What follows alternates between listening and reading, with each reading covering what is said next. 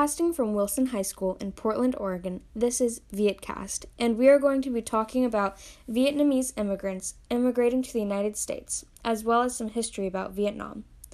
Vietnam is located in the continent of Asia, sharing a border with China to the north and Cambodia to the west. The capital city of Vietnam has an estimated population of just under 6.5 million people. According to the Migration Policy Institution, after the Civil War, North and South Vietnam was reunified under a communist regime, which eventually led to an economic progress in the 1990s, creating a free market system in trade. While trading, they decided to use the traditional currency called dong. As of the early 2000s, Vietnam became one of the largest exporters of cashew nuts and black pepper in the world. Vietnam is also the second largest exporter of rice behind Thailand. Vietnamese cuisine is a blended palate, as they say. They have a mix of Chinese and Thai styles and is considered one of the healthiest cuisines in the world. They have a combination of fresh herbs, seafoods, fruits, and vegetables. When it comes to culture, the Social Republic of Vietnam says celebrating their culture with festivities brings harmony and solidarity. They celebrate with traditional music festivals, buffalo slaughtering, and also temple festivals. Over the span of 20 years, a total of 3 million people from Vietnam and Cambodia fled to the United States because of the Vietnam War. Over 800,000 Vietnamese use boats, according to the UNHCR. Under the Indochina Migration and Refugee Assistance Act, passed in 1975, Vietnamese immigrants were allowed to enter the U.S. on a parole status. The UNHCR gave each refugee $240 to $360 in aid so they could assimilate to the new society. Vietnamese immigrants chose the United States because they were needing a place to stay while Vietnam was at war. Upon arrival, they were placed in processing camps in California, Pennsylvania, Arkansas, and Florida. Vietnam often faced racism and discrimination from American citizens. The anti-Asian sentiment began in the 19th century and continued throughout the 80s. Vietnamese immigrants faced difficulties finding jobs and communicating because of their language barrier.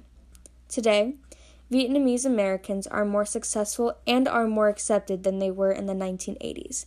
They have created culture communities to support each other in each urban center, such as California. Their country has drastically improved from technology, education, and most importantly, their living standards. Now, Ayana is going to give us first-hand stories from Vietnamese immigrants.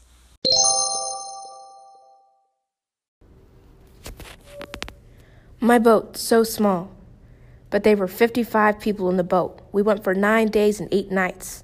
After 5 days, we didn't have anything to eat or drink, and some people fainted.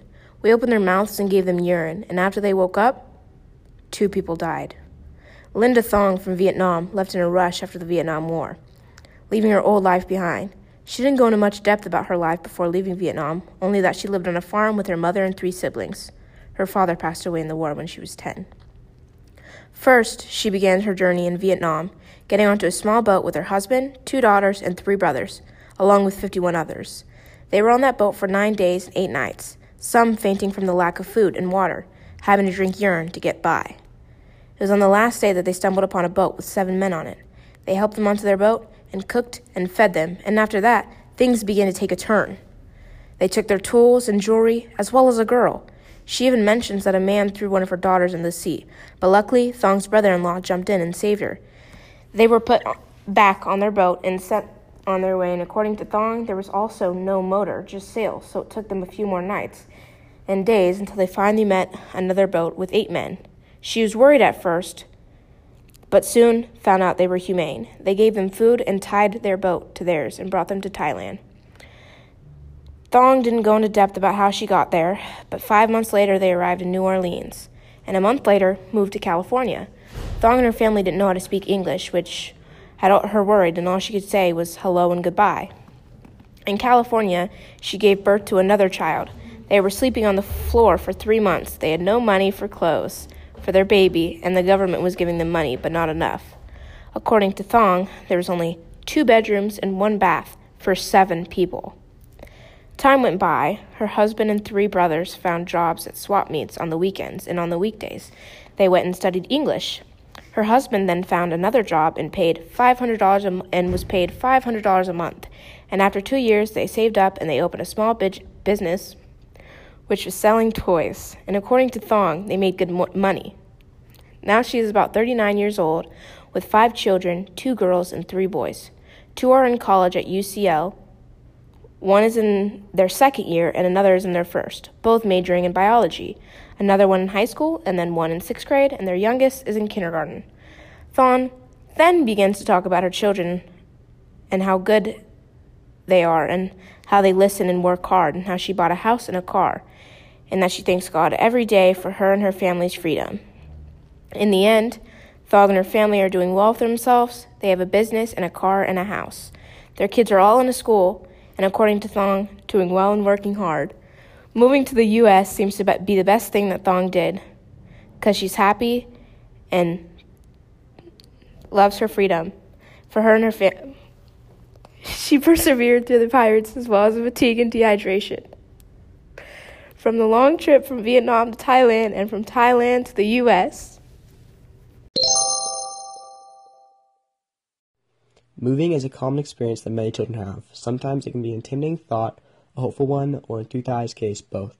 Thu Thai talks about how the North Vietnamese army advanced towards the capital of South Vietnam, Hanoi, where like many other citizens living in and around the capital, his family fled to the United States. Arriving as a refugee, the family were moved into a refugee camp in Fort Chaffee, Arkansas. Later, moving into an apartment in Berkeley, California, where he spent the rest of his teenage years. All of his experience has forged him into the person he is today, and is the reason he now talks about his journey and the stories and lessons he went through and learned. Immigrants from Vietnam enriched the world around them by contributing to society by sharing experience, thoughts, and ideas. Thu Thai is only one example of many immigrants that contribute to society. Another example is Linda Thong, the Vietnamese immigrant who Ayana talked about.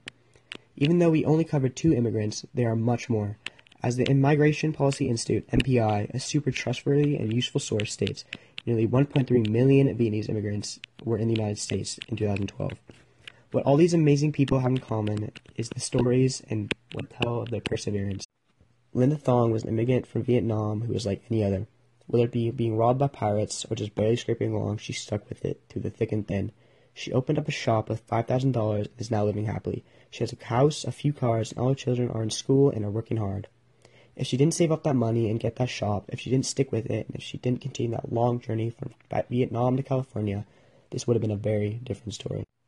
Just like how it would have been a very different story if Thu Thai had decided to just sit back and decided to not be a public speaker and inspire other immigrants. Even though his story is not exciting as Thong's, it still has many bumps along the way leading up to where he is now. He could have decided to just stay in Vietnam or not finish school, but he didn't. He pushed through it all. Now he inspires other immigrants who don't feel as much of a drive to persevere. The U.S. has a lot of problems, but I think people like Linda Thong and Thu Thai actually help the U.S. fix some of them. When these people immigrate here, it makes the country a better place. They inspire many other immigrants who are going through hard times, along with many other Americans who are as well. Vietnamese immigrants have taught us many things, but the most important thing they have taught us is perseverance. The attribute that makes it so no one gives up, to keep pushing on. Even though not all of us have been kidnapped by pirates or gone through some crazy event, it doesn't mean we can't learn from the people who actually have. I'm thankful that I had the opportunity to learn about Linda Thong and Thu Thai and the other interesting facts that Lenny talked about. It gave me a lot more insight on the situation at hand, and it made it a lot easier to understand what the people who were interviewed were talking about. We did a lot of research while doing this project, but the people and facts we chose were the ones that really stood out to us. The ones that show us how hard it is to move to the unknown, but with a little hard work and perseverance, show how you can conquer it. Hopefully, you were inspired by what we have shared with you today. This has been VietCast, and until next time, thanks for listening.